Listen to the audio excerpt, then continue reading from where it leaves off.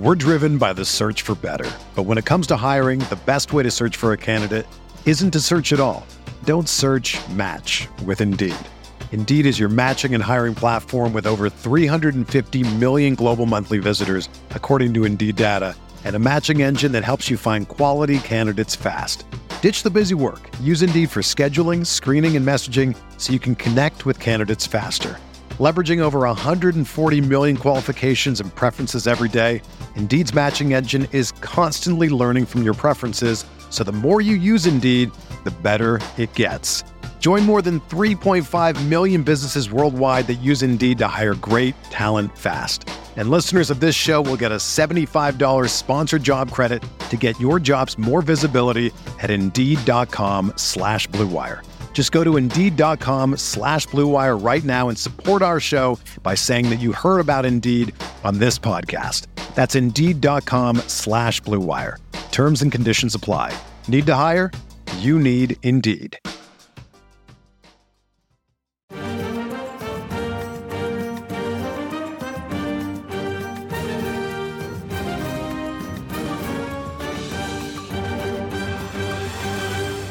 Hello and welcome into the So Rare Andrews podcast brought to you by RotoWire. I am Andrew Laird, senior soccer editor of RotoWire. With me as always is Andy Black, and today a very special guest to join us for the next topic that we wanted to cover. Andy and I wanted to talk about collectibles for quite some time, and we kind of kept putting it off because we weren't quite sure what direction we wanted to go in. And then Andy realized that he had a connection to possibly the best possible guest we could have. And so joining us, those of you who are on YouTube can see this, but joining us is Randy Wassinger, who is the founder and CEO of CryptoSlam, which anybody who is involved with NFTs is certainly familiar with this site. Randy, thank you very much for joining us. Thanks for having me, Andrew. Super excited to be here. Hope I can, live up to the hype of, so this is the best you can do is me? Oh, please. Yes, absolutely. All right. We'll do our best, I guess. We've covered a number of topics on these podcasts, and we always kind of end up getting back to collectibles at some point in the conversation. And we really wanted to get your perspective on a number of things, but you just seem to have your hand in a lot of, at least your site has its hands in a lot of NFTs, and allows people to sort of know what they're dealing with. You must have some sort of collectible background. So I was actually curious kind of how far back that goes and at what point NFTs became part of the deal and whether they've kind of replaced everything that came before that. Okay. Well, it goes back probably till I was like 5 years old, opening baseball card packs. And I was that kid that had, everybody back when we grew up, at least around me, everybody collected baseball cards. It was like the golden era. I guess the first golden era. It's had a resurgence recently, but yeah, everybody had a lot. But I was that kid that kind of had more than anybody else because I guess I had nothing better to do. I don't know. I just love collecting them, hoarding them, sorting them, all of that. And I never grew out of it. I always found myself coming back to it. And when I got older and had a little bit more disposable income, I had fun buying all the stuff that I couldn't afford. Not all the stuff, but some of the stuff that I couldn't afford when I was a little kid. Sure. Like, the Mickey Mantles and that was just like so unreachable at the time. Right. Like, well, shoot, I could get those now. And so yeah, I always kept, always kept that itch scratched, if you will, as an adult, from time to time. So what was the question? So NFTs in 2018, then I saw an article on CoinDesk or somewhere, and Andy's going to know this. It was for MLB Champions was coming out with their NFTs, and I got it immediately. It was like, wow, I saw them, unlike most everybody else that I learned later, but I saw them as digital baseball cards. Yeah.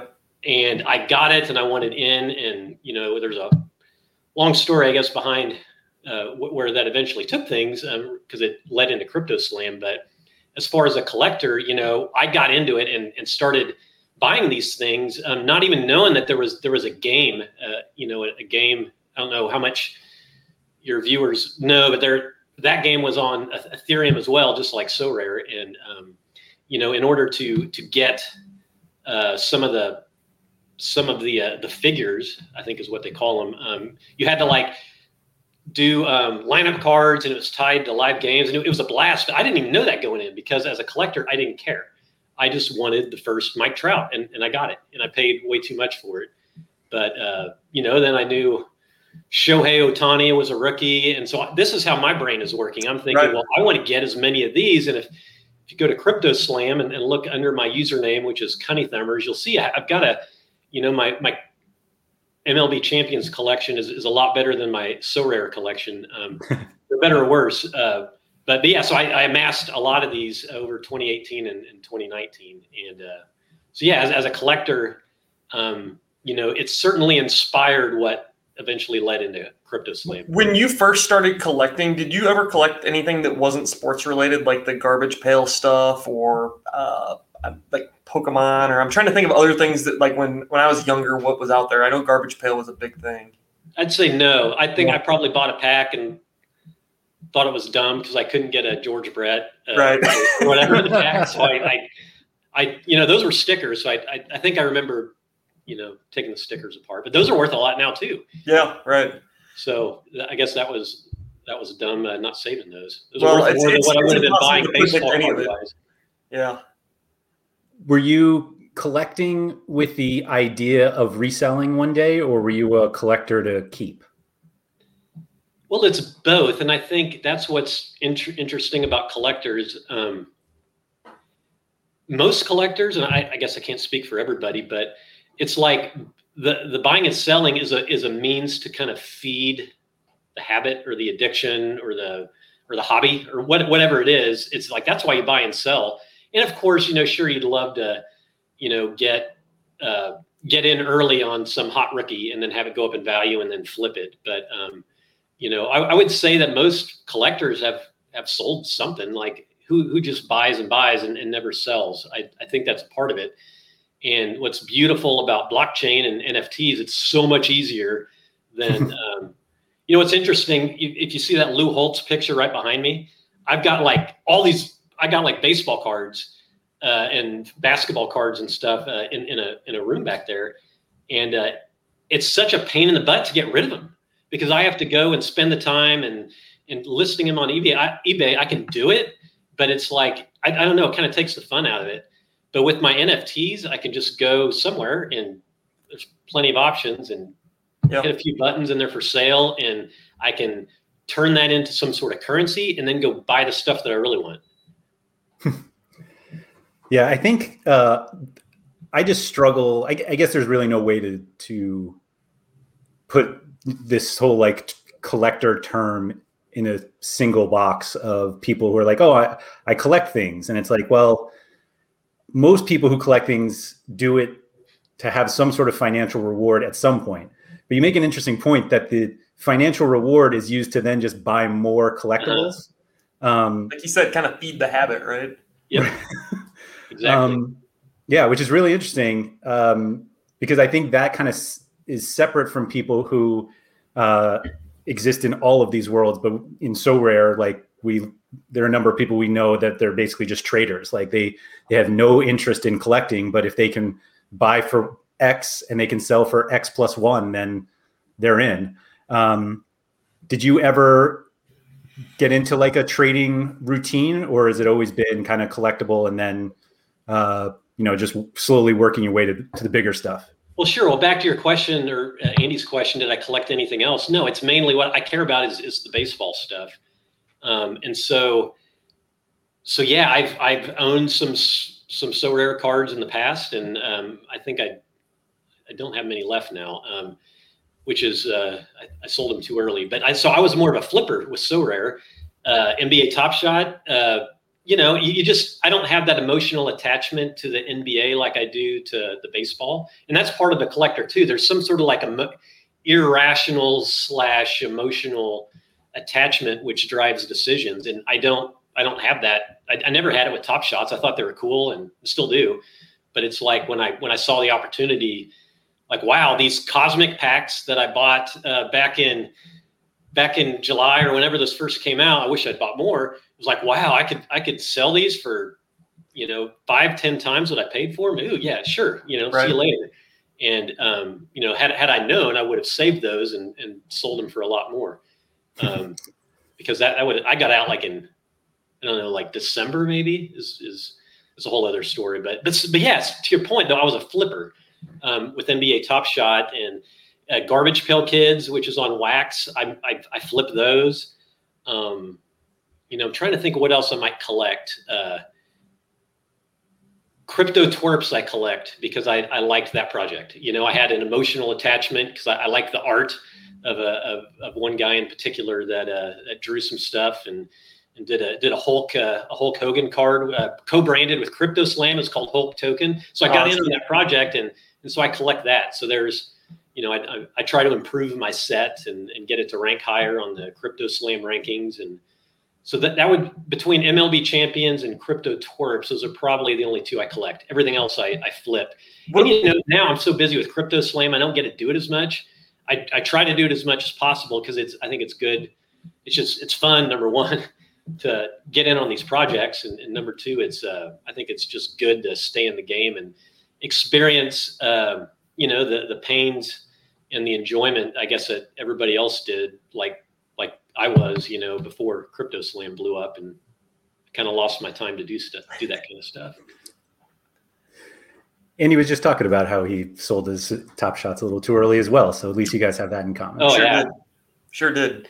So talking about Crypto Slam blowing up, I mean, you want to talk a little bit about how that happened? And I think you have a pretty big investor on board, or? Yeah, we've got a couple. Yeah, actually. So first question, how it blew up. This is kind of the long story is SoRare is actually partially to thank, I guess, for the luck Crypto Slam has had.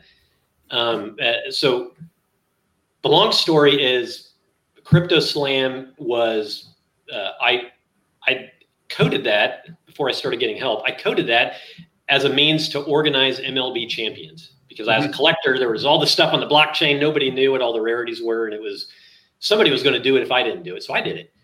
And then that game eventually, or that project eventually, as Andy knows, started to go downhill a bit. And a lot of the early adopters who were in on that, they're like, well, hey, there's this new thing called SoRare coming out. And I put all this work in a Crypto Slam, and it's like, shoot, it would just stink to kind of waste all that. So maybe I should go track SoRare too. And SoRare, as you might know, they were not multi-chain, or they were multi-chain at the time. They were on Loom with a lot of the transactions. So that forced me, and I had hired a developer by that point, to go and build Crypto Slam in a way to where it could handle more than one blockchain, which is the best thing that ever happened.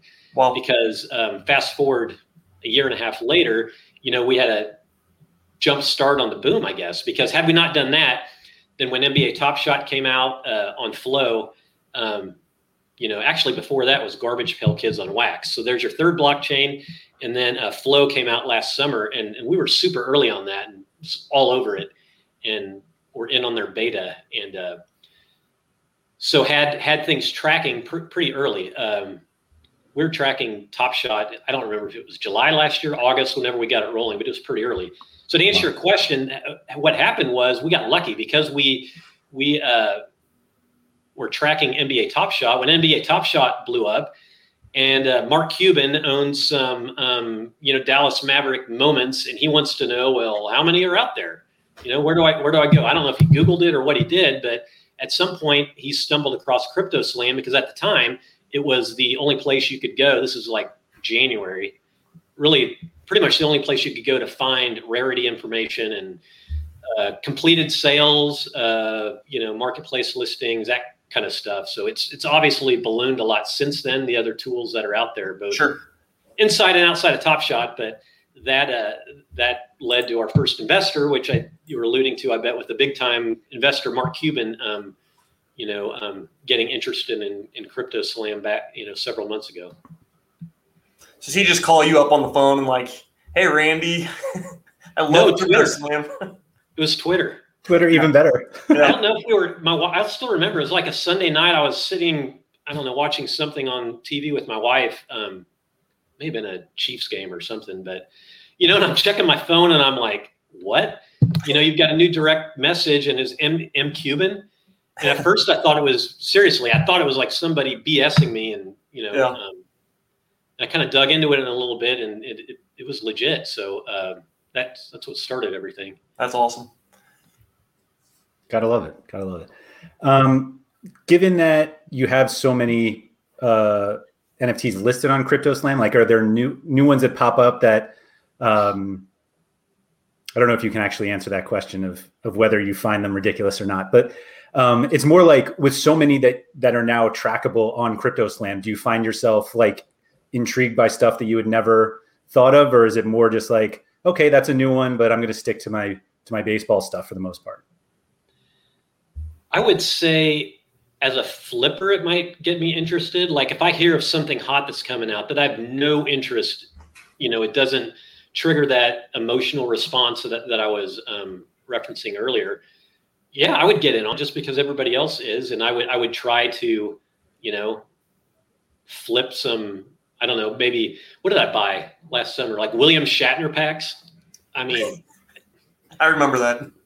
Not into Star Trek, but I had a feeling, I was watching the on sale and that was a wax sale and they were going pretty quick.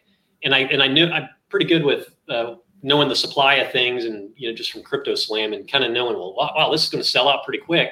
So here's an opportunity. If it sells out, then, sells out fast and demand is greater than supply, chances are you could flip those. So there's an example of something came out I didn't care about. It was good we needed to track it on CryptoSlam too. So I wanted to know the product well. So how about as far as adding new projects onto CryptoSlam? Like do you have criteria, or is it just like as soon as if something new is out, I'm going to add it on there?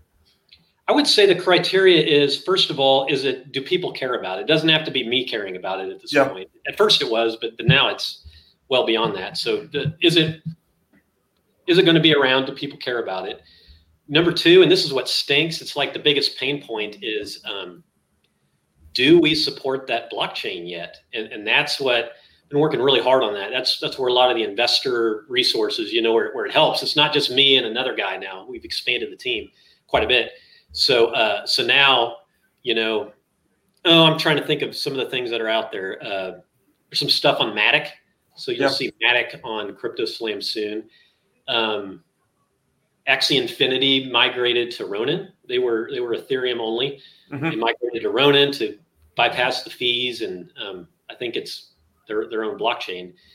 So yeah, we don't have that yet. So we don't track Axie, and Axie will, when it comes on soon, will likely rank number one or at worst top three on the page rankings. So that stinks. I hate that. That's like what I hate worst about being the CryptoSlam guy is that those rankings aren't complete because, part of the criteria is, do we support that chain? And so, and we're going to be in a better position there, but mainly it's got to be relevant, something people will care about, and try to pay attention to what's coming out there to where, maybe we can get in early. If you heard of Blanco's Block Party, for instance, I was, that's going to be big someday. And, we'll need to get in early to be able to track that because it's just a lot of dev work to do it the right way. Yeah. Are you guys involved in all the projects? I think there's something called Sand. Are you guys on those ones as well? Not yet. Not that one. That's another one you're working on, I guess. Yeah. Possibly. Yeah. Yeah. It's in the queue.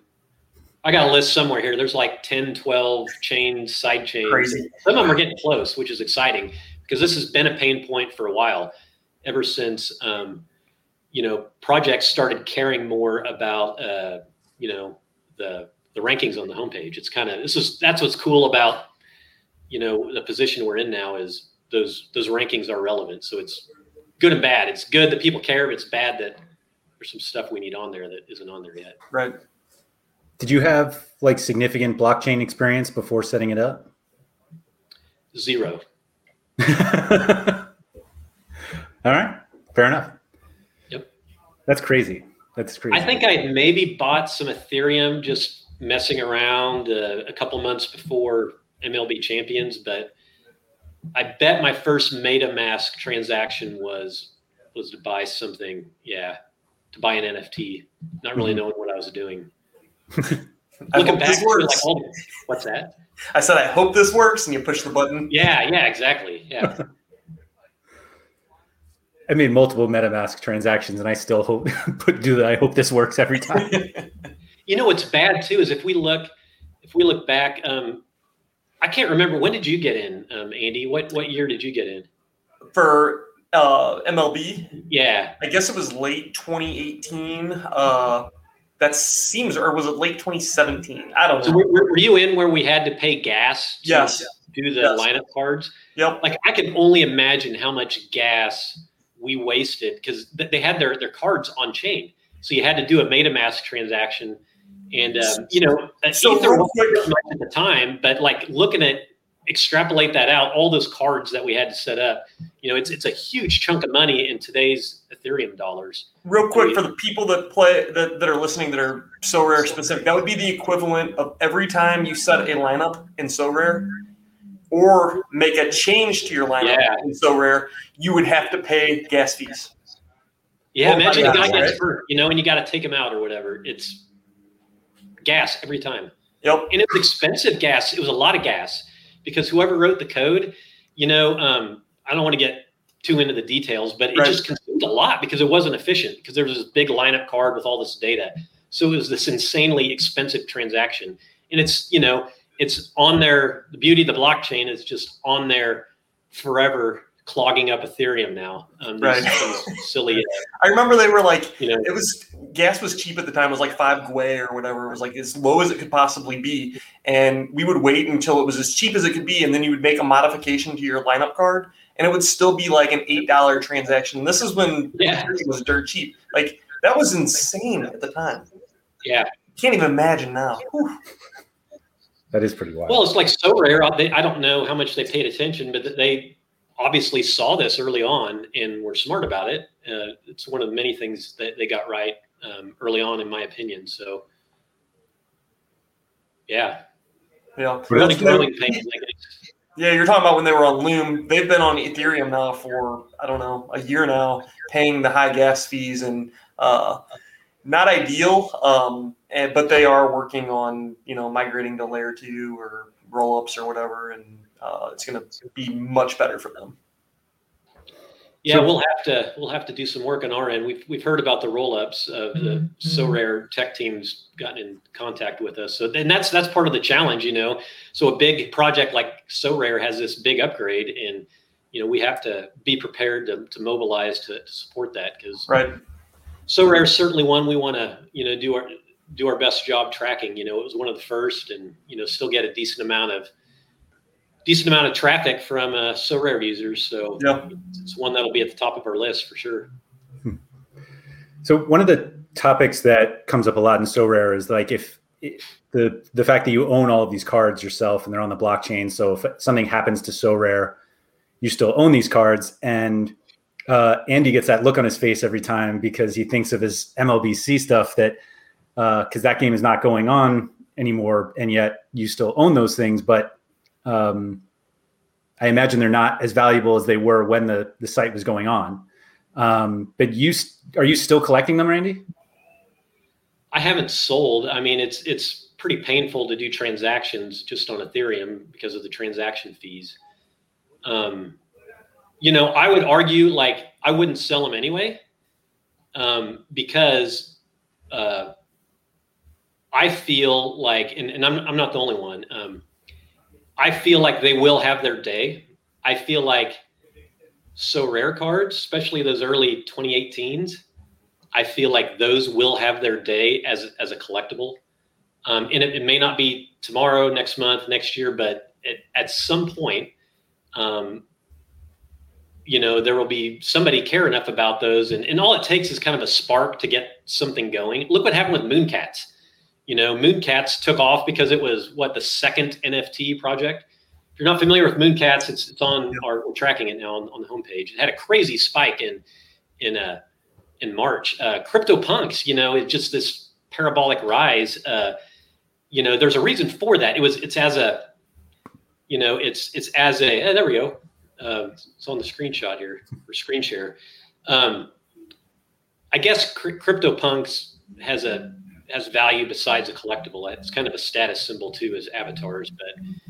But there, see if you go to Mooncats, like if you click on the 13,710, you'll see. Look at the spike that occurred. Hopefully this comes up. There we go. And look at that spike when it first came out. That was because they went and rescued this previously dead project because, it had a story behind it. It had this narrative. So imagine a narrative where at some point, Topps, Major League Baseball, whatever, they really go mainstream, like full NBA Top Shot, and it's successful to the point to where there's tens, hundreds of thousands of collectors in, and they're like, well, wouldn't it be interesting to own the first officially licensed MLB collectible? Now all of a sudden, just like you see with Mooncats there, now all of a sudden that's all it would take is somebody to, Mark Cuban, I don't know, anybody to tweet about it, and that could happen at any point. Right. And I feel like So Rare's in the same boat. If I don't know if we want to get in on that yet, but if I were to buy So Rare today, I'd certainly have my eyes on those original 2018s that don't have, I assume a lot of those guys have retired or gotten hurt or may not have utility anymore, and so that they're not priced very high. That's what I'd go get. So you think even like a player that may not be like a special player, well-known, whatever, just the fact that it's an early 2018, that it might be absolutely, yeah, because it might be part of a set or what? It's the first one, and the populations. So they say that you can mint 100, right? But they didn't mint 100 player. Yeah, and some of those just didn't have hardly any mints. So, imagine someday it becomes cool to collect the best 2018 So Rare set. Yeah. Now this, obscure player that So Rare may have only minted 6 of becomes, due to supply and demand, becomes insanely valuable because there were hardly any minted. Yeah. Now, how many? If there's only, I haven't looked at the rarities in a while. You can actually see it on the checklist page there. I think we have them there. If you go to checklist and go to 2018-19 Master All Clubs. So it's going to. Hopefully this comes up. Yeah. Look at that. So who's that first guy? Checklist number 1. So he was minted early if he's showing up as checklist number 1 for us, and there were only 5. Now I don't see there's none for sale right now, but at number 10 there's one of those for sale. Adrian Treble. You guys may know who that is. I know one of these low mint guys, Sorloth, plays for Leipzig now, I think, and Quinny owns one of his cards. There's only 4 of them, and he's a good player, and his only card is a 2018. Yeah, there you go. $100 for that. I would do that. Take a gamble on that. There's only 13 of those. And if you would need that set, or you need him for the set, and I don't know. I guess that's what's going through my mind, because I know nothing about any of these players except for the super popular ones. And I don't play the game because I would get destroyed. But yeah, if I got into collecting the cards, those would be a few of the things I would look at. Something else I was thinking about this. I was thinking about this, kind of prepping my brain, I guess, for this podcast. I don't know if you guys knew this, but how on the card, So Rare lists the number, it's number 1 of 100 or number 10 of 100, and presumably that's the order it was minted in, right? Is that why number 1, number 10, or so you would think? Right. Well, on the blockchain, if you look. So Rare did not mint those perfectly in order. So what people think are number 1, just because it shows up on the image is not number 1 in terms of the blockchain. Interesting. That's really interesting. And there's those nuggets all over the place. I verified that earlier this afternoon because I was like, I thought I remembered seeing that. And if I ever got into buying up So Rare, I would go buy those up. I'm not going to number ones. Yeah, the true number ones. Yeah. Because like an NBA Top Shot, is a LeBron James number one because they made that the first serial number, or was it because it was first on the blockchain? Well, originally they cared because it was first on the blockchain, because they didn't even used to have serial numbers on NBA Top Shot, but they realized early on that people cared because of crypto time, actually, and then they put them on there. I think ultimately people will care about both. I think they will care about what So Rare said was number one, but I think ultimately they'll also, care about which one was first. Yeah. That's really interesting. What are your thoughts on the one thing that always kind of annoyed me, or maybe not annoyed me, but it was always weird to me in Top Shot was the lower the mint always meant higher the price. And it wasn't just like 1, 2, 3 always carried a higher price. It was like all the way down, you would see prices slowly increase the closer you got to 1. And I don't know, is a 13 that different than a 50 mint? What are your thoughts on that? Well, imagine you're buying a LeBron James and there's 2,500 of them. Mm-hmm. What else they're all the same. So, what else is there to differentiate them? There actually are some other things, but, that's the simplest way to differentiate them. Okay. By, the earlier one has more utility. And it's like, that's not an NBA Top Shot thing. You'll see it on all the wax projects. It's if it hasn't made its way to So Rare, I would expect in the long run, if people eventually do care about these beyond the utility, it absolutely like a number 4 is going to be more important than a number 40. Okay. Unless the guy's jersey number is number 40, by the way, because then right. Which that's the other thing that we kind of had listed here that really kind of translates into So Rare. Because I know some other projects have different attributes. So that's really the attribute that we have to go off of is a mint number, and you can compare that to a jersey number. So jersey mints, and I know in Top Shot that is huge. It's considered a very big deal. You see that in other sports projects? Yeah, Topps MLB, it's a big thing. They Top Shot puts it either in their API or on the chain to where we could get jersey mints and flag them. And, when we're valuing, Crypto Slam value, if you've ever been in there with the projects where we assign values to all these, we're able to tell exactly what is that multiplier assigned to a jersey mint compared to a common bare bones player. And that multiplier is what's interesting is very similar from one blockchain to the next, one project to the next. Wow. It's just amazing how that kind of fleshed out. So a Mike Trout Topps MLB jersey mint is going to carry a similar multiplier to a LeBron James one.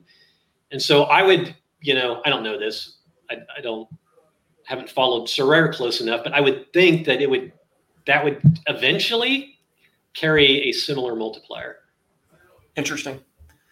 Yeah, what's really interesting to me about that and the sport of soccer is your best players typically have numbers, 1 through 10. They're lower numbers, so it kind of really reiterates the importance of a low mint being even more important. Yeah, for sure. I think there are other things that are going to come out eventually. In addition to, because again, all these are the same. If we talk about NBA Top Shot, there's 3,500 of some of these. They've invented things like double jersey mints. So, if you got like a 2-3, 2-3, Michael Jordan mints. So he was 23. So number 23, what I saw with So Rare was the age is right there on the image. And so this guy's age is number 23. Well, as a collector, would I rather have number 23 if he's 23 years old or number 24? Yep. Or even a lower mint? Would I rather have a 23 than a 12? I think I'd go after the 23 because it matches his age. Why not? If I noticed it, I bet other people might too. Yeah, that's cool. I like that perspective. They do draft picks, like draft a year in NBA Top Shot too, like stuff like that. If you're, or not draft a year, but draft number, draft around, like that kind of stuff. Speaking of which, I think championship year cards are carry value a lot of times. Sure. Like, if it's the year that the player won a trophy or something. Do they carry more value now already? I don't think so. We just really haven't seen the collector aspect in SoRare beyond what number one mints, Andrew. I think that's really it. Number one mints have the higher price, and that's about it. Yeah, I think that's the only one. What's weird about SoRare is I just don't feel like we had this collector boom in, what was that, February or March? Yeah. But there was no rhyme or reason to the accumulation of those cards. It was just people were like, oh, I want to get some of these because I think they're going to be worth more one day. And so there really wasn't an emphasis on, one of 100s or one of 10s. And it was more just, let me just get a few of these. And hopefully it was targeted a little bit. They went and got the, star Hall of Fame type players. They bought Ronaldo's, they bought Neymar's, they bought, and they bought a lot of the great American players that are in the game. I know McKinney, his price went all the way up to 1 ETH, and or a few other players, Musa, Hope, their prices, really kind of, rubber band. But it felt like the ones that were purchased because they were for sale. Yeah. And that they didn't necessarily say, I'm gone. I'm done. Right. Yeah. Right. And so we've had those people come in, they have since left and either sold their cards or are still holding them, but there hasn't been this like continued collector focus on these cards. So like, I agree. Like the number one mints, I think they're important for the important players. But then I think you can make the argument that all of the cards of important players are valuable. Like I don't know what the multiple is that the number one gets you, because I just haven't seen enough people pay extra for it. I've seen people not sell them. Like they'll get it in auction, and then I don't think anybody's spending extra on one of 100 or one of 10. And I think part of that is specific to SoRare.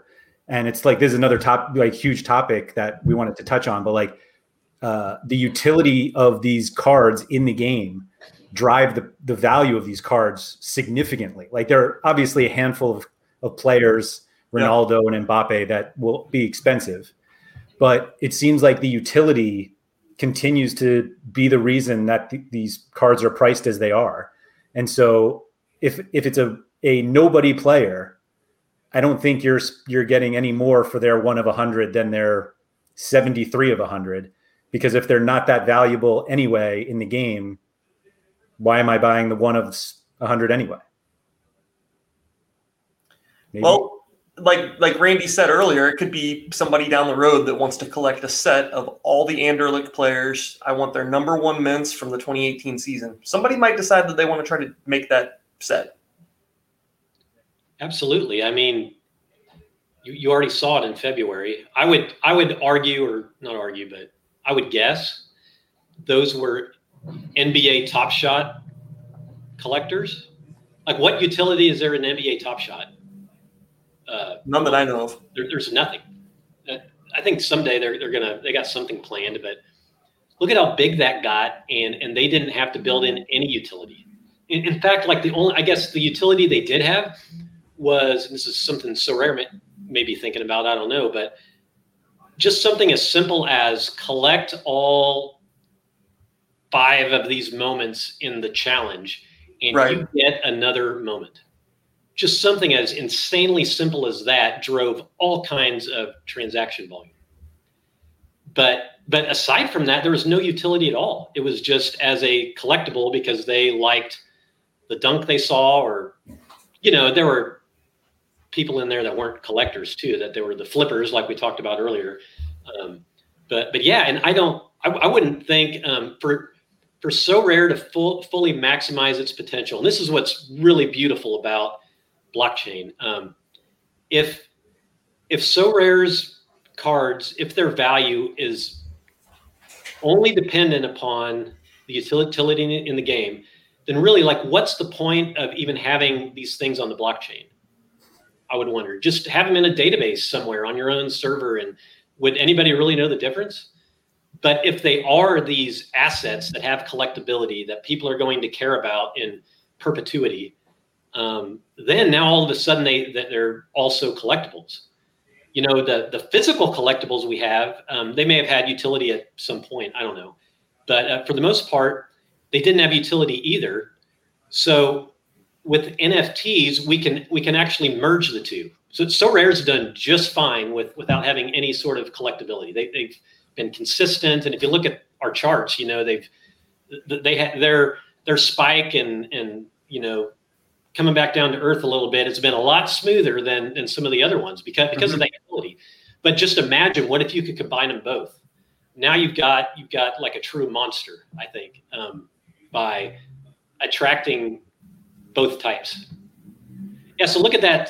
If you scroll down here on the historical sales, like go to, I don't know, like March 2021, I bet is probably the peak. Yep. Yeah, there we go. So March 2021. So we're down 50%. So we're down 2 times since then in May. NBA Top Shot's down 5 times. And that's because, the bubble is bigger. There wasn't, I would think that's because there wasn't the utility, because there wasn't anything to do with them other than collect and speculate and do all that. Yeah. I think that's another thing, utility, there's always a reason to own the thing. You can win more things with them. And then with that said, I mean, I don't want to bash other projects, but we kind of talked about this earlier, Andrew, and it's that question of, okay, I have and I'll preface this by saying I was watching another podcast and I heard somebody else have this comment, and they made the comment that SoRare cards, if they were ever to, let me reread my question, but since SoRare cards have utility, will they be worthless when they don't have utility anymore? How do you view that versus the comment of, my thing never had utility, so like a Top Shot thing never had utility, but it's still always going to be valuable because it never had utility? Like, I would think it probably, like, the guy who bought it for utility only and isn't a collector, yeah, I could see where it wouldn't be worth anything to him. He would be a seller. So he would sell. But somebody else coming in, like, I'm interested in other sports, and so are plenty of other people, but we don't know enough to play the game. Yeah. But we want to, still enjoy the cards and the for what they are. Yeah. I mean, I couldn't care less about the utility, to be honest. If I were going in and buy right now, if Ronaldo retired tomorrow and there were a bunch of people selling his card because they couldn't use it in the game anymore, you'd be a buyer. Sure. I'd look at I would look at the ones that are more scarce than the other ones. And yeah, absolutely. Now, you are taking sometimes you have to think a lot longer term, like, and which has been hard with crypto, because crypto returns have been pretty darn quick. And if you want that quick buck, it may take a little longer on the payoff than some people are used to, but maybe not. We've seen projects take off too, just from a pure collectability like that. See, and I totally agree with that. I agree that if you have a player it has to fit a certain mold. I think that there are cards out there that they may not be worth anything down the road. It might be some no-name player, and it's the 75th card minted or something. Like, okay, that might, when he retires, that card might not be worth anything. But you talk about some of these guys that were on championship teams, or the star player on their team for a year or two or whatever. I feel like even when they retire, those cards are always going to be collectible, always have value. they bring back memories for people. People will want them. Yeah, I think So Rare could do things to help with that too. Like, just kind of thinking out loud, but like imagine if you had to have a certain collections score. I don't know, like maybe only the top 20 2018 collections or 2019, whatever year, gave you certain privileges within So Rare. Or maybe anybody, kind of like NBA Top Shot, anybody that collected a certain group, maybe they got a Ronaldo minted just for them, and that was the only way you could get it. I think those would be some simple ways to take collectability and turn it into, I guess, transaction volume and getting people to care. And there's probably 50 other things you could do. That's a cool idea. Like, you could turn it into utility in the game. You could say, if you collect this number of Belgian cards, you could enter the Belgian tournament this weekend. Or if you collect enough Japan cards, you can enter the Japan tournament this weekend. So, yeah, I'm sure you could do fun stuff like that. Yeah. I think too, like the 2018s, it's almost a bet on So Rare itself. I know it's, the Belgian league isn't, from what I understand, I don't think it's one of the most popular leagues, but it is. But it's, I don't know. It's if So Rare turns into a monster, then I don't know. As a collector, wouldn't you care about the first So Rare cards ever made? Yeah, I don't care who the guy is. It's a So Rare card. It doesn't well, really matter. The best part is, some of those early 2018 cards were West Ham. Were from West Ham, which is a team that's in the EPL. It's a bigger club, so that is pretty cool. Yeah, there you go. Andy, to follow up on what you were saying, like, I feel like utility is almost so important to So Rare cards that if you want to emphasize the collector side of it, you need to offer utility also. Like, I'm just not sure.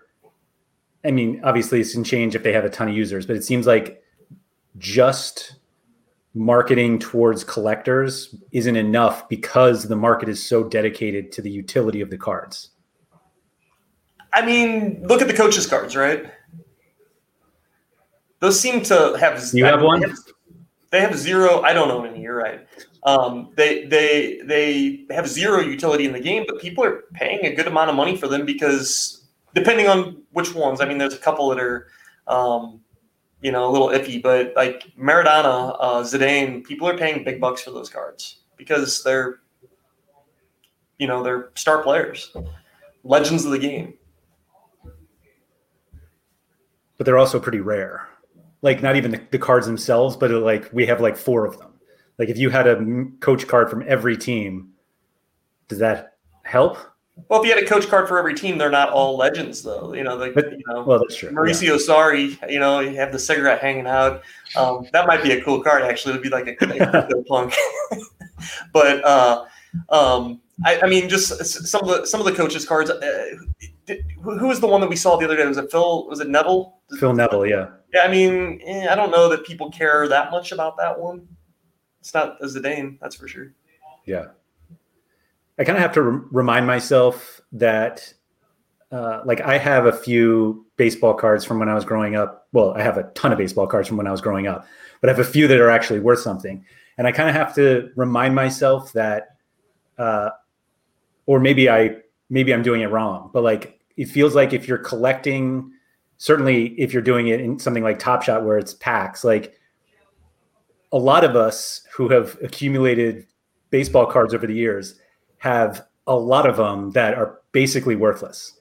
Yeah. But you almost look at that as the price that you paid for the ones that aren't. And so the fact that there are like a ton of So Rare cards that in 15 years are worthless, maybe that's okay. Like, I feel like there's sort of this underlying thought from a lot of So Rare users that like all of these cards will have value at some point because like they're ours forever. But like, that doesn't mean they have any value, but maybe if you have enough of the ones that have value, then all of the ones that are essentially worthless, like that's okay. That's what you have in your virtual trunk, as opposed to the trunk I have in my basement right now of Fernando Tatis Sr. cards. Do you feel like there are a lot of So Rare cards?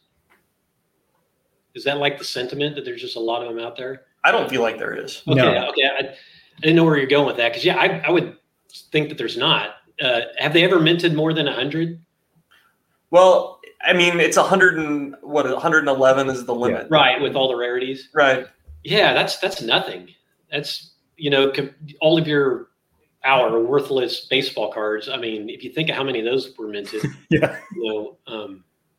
Yeah, like 100, a population of 100 is a big deal. Like in physical packs today, like they'll have special inserts and autographs and that kind of stuff, and they'll limit those to 100 or less, and that's a pretty big deal. and those are the special ones.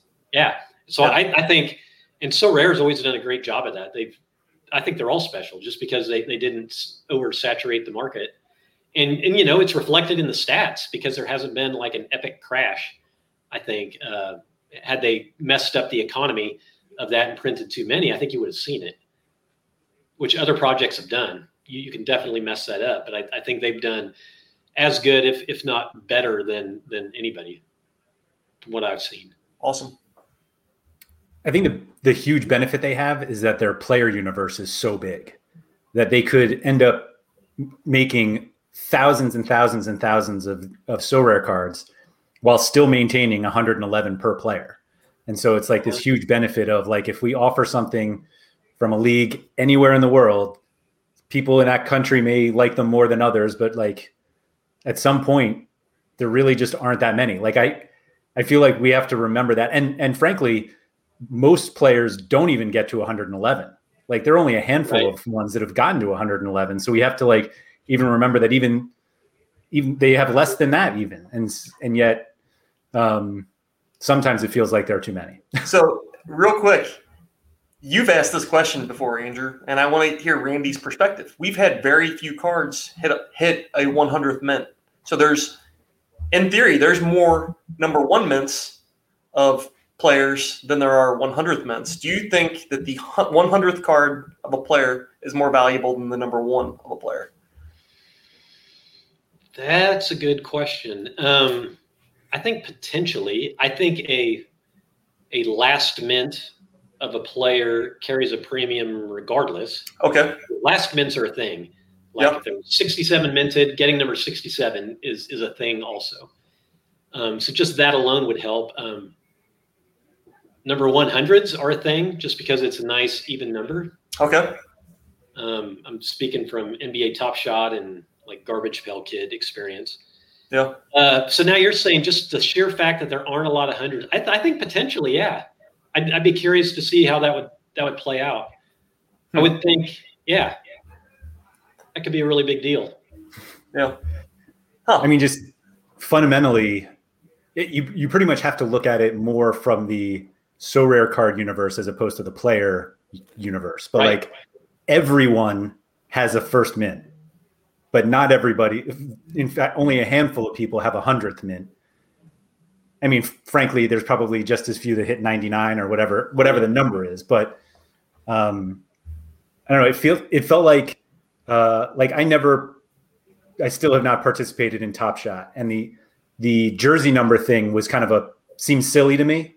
Like I get it, but it seems silly, and I'm curious, like what other things people could come up with to say, like, no, this is more valuable because of X. And I'm curious, Randy, if you've seen any of whatever that X is, where you're like, I don't know about that one, but people are still willing to pay more for it. We hit on it a little bit earlier with, gosh, what was it? Oh, I'm trying to think of like some of the silly numbers that I've seen. You could about imagine what double meaning certain numbers have out there. Well, I have a pretty special card. It's a Sven Coombs number 69. There you go. Yeah. I mean, would you rather have that than another number 68? I guess. Absolutely, I would rather have the one that I have. But you need one more. Other things like that. Yeah, I haven't been in the weeds enough to know kind of some of the. I just know they're out there, like the age thing, the birthday thing, the draft round, jersey. what else is there? Just the double mutants of the numbers. What we've recently seen in So Rare is, with Enzo Perez is the special card that they made when he played goalkeeper. He's holding up a thumbs up with his goalkeeper gloves on. So anything that's different, I think, is kind of key, right? Yeah, I think So Rare should do more of that too.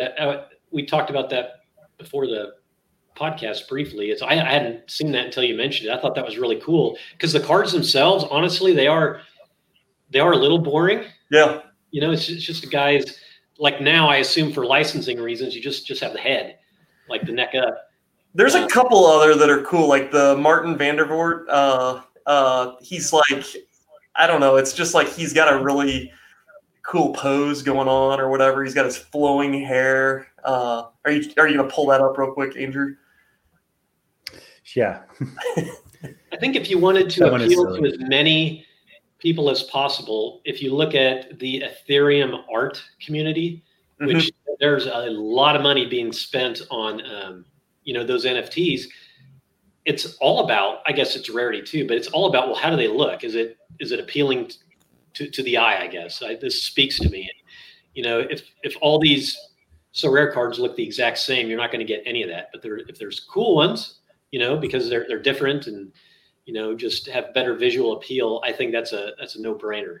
So there's a lot of rumors going around that they're potentially adding some national team. I saw the logo of the French national team matches, whatever they were. So if there were some big star players that are in the national team jersey instead of their regular club team jersey, that would be another thing that might be different. You have the international version against the instead of the club version. Are they still auctioning everything like on the primary sale? Is there any way to get one?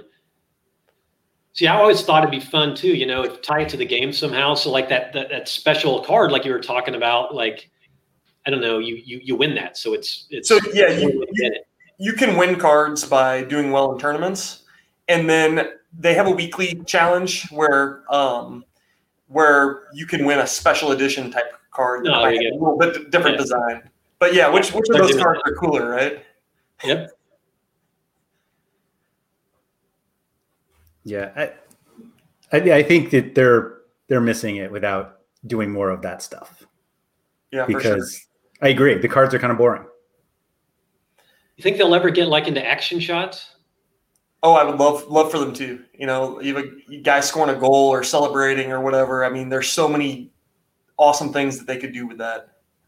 Has there been any I don't know, any rumors about them doing that? You look at Topps MLB, the photography's phenomenal. They've been doing it for 70 years.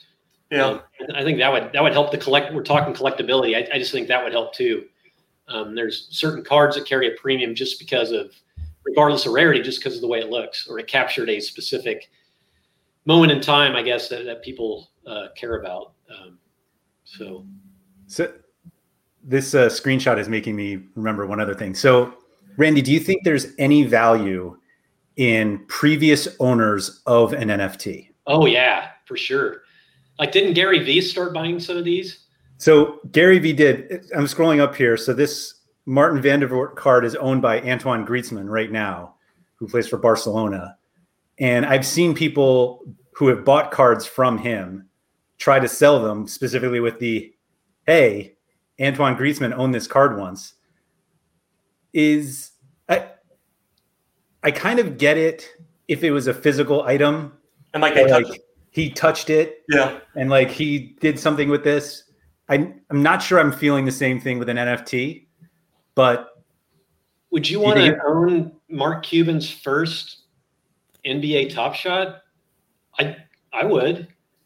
I think there's plenty of people would, just or really there. I mean, think of all the different places you could go with that. And this is something on Crypto Slam because it's, we're dedicated to providing transparency to all this, and we would love to expose more of that. So if there was, a famous athlete who owned this card at first, that needs to be visible better, to where you don't have to go and dig and bury it. But what if it was front and center and you knew that this was, so-and-so owned this card, and maybe it's the first one he ever owned. One thing that's pretty cool is we do have a lot of the players that actually play the game that are in the game. So, like, I don't know if you want to pull a card up real quick, Andrew, of somebody that has a signed card. They have a player card where it's actually an autograph card by the player. Some of those are pretty cool. I think they can do more with it though. Like, what if I were to trade Vanaken? If I were to send him my Vanaken, if he could sign it and then send it back to me, like that's the type of stuff that I think would be really cool. But you see the signature. That would be awesome. Somebody's going to figure that out before long, I would think, and then have it be like the Twitter check mark, so it's authentic and you got this authentically signed NFT. Right, and they actually do have the check mark on those guys' accounts. You can see that they're verified accounts, and HV20, you got the green check mark. You know that it's him. So would you know though? Okay, yeah, I got you. So we know he's on the platform, and they give him his card to sign. See, I'm saying these things that would be cool. So Rare already has it. It's like I told you, they've won good decision after another. In my opinion, you saw it from the very beginning. Just building it for the long term. And I feel like they're kind of like testing their feet in some of this stuff. They're not going full bore. I think some of it they're ready to really start pushing forward and going harder on, but a lot of it I think is really they're just testing the waters. Uh-huh. Well, they could do the moment thing too. Like what says these have to be cards even to have utility? It could be a video clip of somebody scoring a goal. Yeah, I think there's going to be more of that coming with other sports. What I would like to see more, I think, is tie that to the gameplay, and look at the score for your player, and you can click on the score, and it might show you the highlights from the game. So if Lewandowski scored 100 points, I click on the score, and I can see his 3 goals that he scored in that particular game. I think that it would be the way I would visualize like moments getting tied to SoRare. Sure, yeah. I think the biggest issue there, and that's not something we have to go into, is just like media rights. Absolutely. For a company that markets itself as available in every single country. Yeah. And soccer is notoriously very un-international when it comes to their media rights. Sure. But I think that's actually part of the reason why we won't see action shots or even basically moments anytime soon. Maybe the action shots as they come from the clubs, but I don't know. I think that's why we end up getting a lot of these just boring media day or picture day cards, because that's what they get from the club. They wouldn't have to do it for all of them. Just get it for like one club, That's true. And just to the point about collectability, then it could be like a special thing that, you would collect, I guess. What would you need to see from SoRare for you to like really jump in? Or do you just not? Do you need another 5 hours in your day? Honestly, I would say, I don't know if this is going to be popular, but get off Ethereum. I think it's just bad for a game. Just due to transaction fees. Yeah, like. So. Real quick, if they go to layer 2 or something, that's still quote unquote on Ethereum. It's just using a scaling technology, which I think accomplishes the same goal. Yeah, and I think it's the jury's still out on whether a layer 2 is better than or as good as these blockchains, and I'm thinking Wax and Flow in particular, that were built. I guess a little bit later on, and because like the layer 2s, it's like they were built to solve a problem, with Ethereum, and they sit on top of Ethereum, and transactions largely have to still settle on Ethereum. But what if they didn't? What if it could all just be nice and neat on one chain? And I just feel what if it could all just be in one big database, right? Yeah. Yeah, which isn't ideal because it's kind of against the whole idea of decentralization. And that's why there's a lot of hate towards Flow for being kind of either more centralized or there's less secure, I guess. Yeah, I would hope that Flow becomes, more I don't know, like a blockchain. Like you can't go to CryptoSlam and connect your Dapper wallet like you can with Ethereum and Wax yet.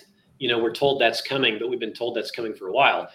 But you see all the stuff Flow's doing, they're going to get there. That they've got to. Otherwise, what's the point? NBA Top Shot moments are just all sitting in a database somewhere that is disguised as a blockchain. They're going to have to do that. But yeah, I just think Ethereum's been around forever. It just wasn't built for this kind of stuff. And Sorare's done a good job of making do. If you look, and I haven't checked in a while, but you would see like. I would like wake up and I'd check CryptoSlam stats and I'd be like, shoot, there's no Sorare sales. What's wrong? What's screwed up that I have to go fix now?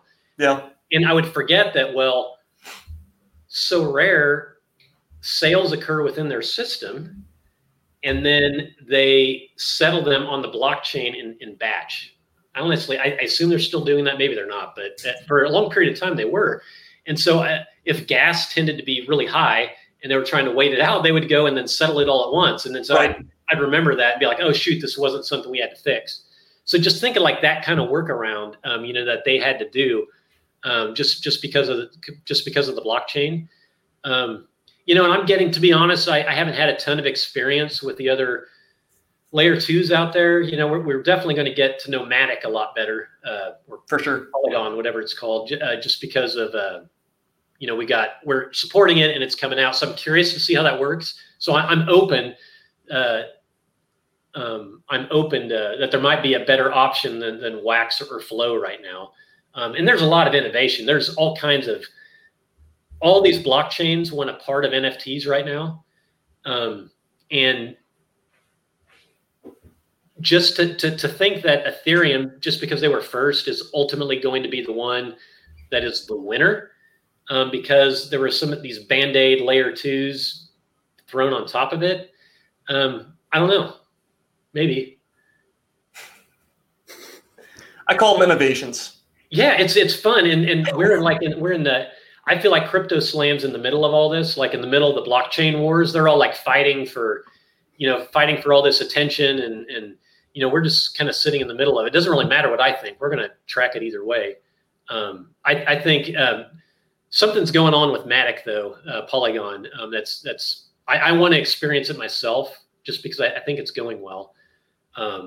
Just from the buzz I've heard, and I'd be curious. Yeah, with Sorare's done just a really good job making do. I am curious what they're doing with their rollups and how that would, But back to your question was what needs for me to jump in. I would just say it's got to be easier to transact and not have to deal with the fees and have it be more instant and. Yeah, I want them to trade not just in the Sorare marketplace, but I want them to trade on OpenSea, on CryptoSlam someday. Outside of there, right, interoperability. And you can certainly do that now. It's just expensive because you have to pay gas. Yeah, like have it be more native, I guess. Right. Yeah, for sure. Yeah, and I think that's the goal of Ethereum and the Ethereum whatever they call them now, the Ethereum organization or whatever. They're working on these side chains. They're working on proof of stake. There's a lot of good innovation, I feel like, and I would rather have a good, secure, decentralized network than to sell myself short on a glorified database that's kind of controlled by one entity. Do you think most people care? Most people don't care. You're right. Most people do not care. They just want their thing and they want it cheap and they want it whatever. I think they will eventually. Yeah. I mean, I'm with you. It's going to need all of that. And, but also not have the transaction fees and, Yeah, I guess, I mean, like I have no blockchain or crypto experience before Sorare. And I don't feel like being on Sorare has made me any sort of blockchain expert, but it's partly because I don't have to deal with it at all, other than depositing, which the big thing I would say is you don't care until you need to care. You know, you lose your thing and somebody takes it, or it SoRare disappears and they say, okay, we're going to confiscate all of the things, or, Flow were to do something like that and just say, hey, you know what, we messed up. We're taking all these back because we minted them incorrectly and we didn't mean to sell them. We're taking them back. That's when you care. When I care. Somebody were to do something like that. You don't care until you do. Right. Right. Cool. Andy, you have any other questions? I think we covered everything that was on my list. Did we hit any of the Twitter questions? I feel like we sort of did. I think the big question was mostly along the lines of, yes, we know Ronaldo, Messi, Mbappe, they're going to be collectibles in 20 years. Those cards are cool. They're Hall of Fame cards. Somebody said Bresson, will a random player in the MLS, will he be collectible in 10 years? Absolutely. Go to eBay, and 1952 tops. So like the first and pick like some player you've never heard of. Are they worth anything? Is Mickey Mantle worth more? Obviously, but so are the other ones. And, if you're betting on SoRare, which I think is a pretty good bet, I think any of these we're still so early and there have not been a lot minted. I think any of them are a good bet. Yeah. Some being better bets than others. And, I didn't really think about this, but, you have the slippage or the deletion of cards where, you got a pack from your grandma back in, a long time ago, and you played with the card, or you ripped it up, or you put it in your bike and it made, to make sound or whatever. And, the cards got destroyed.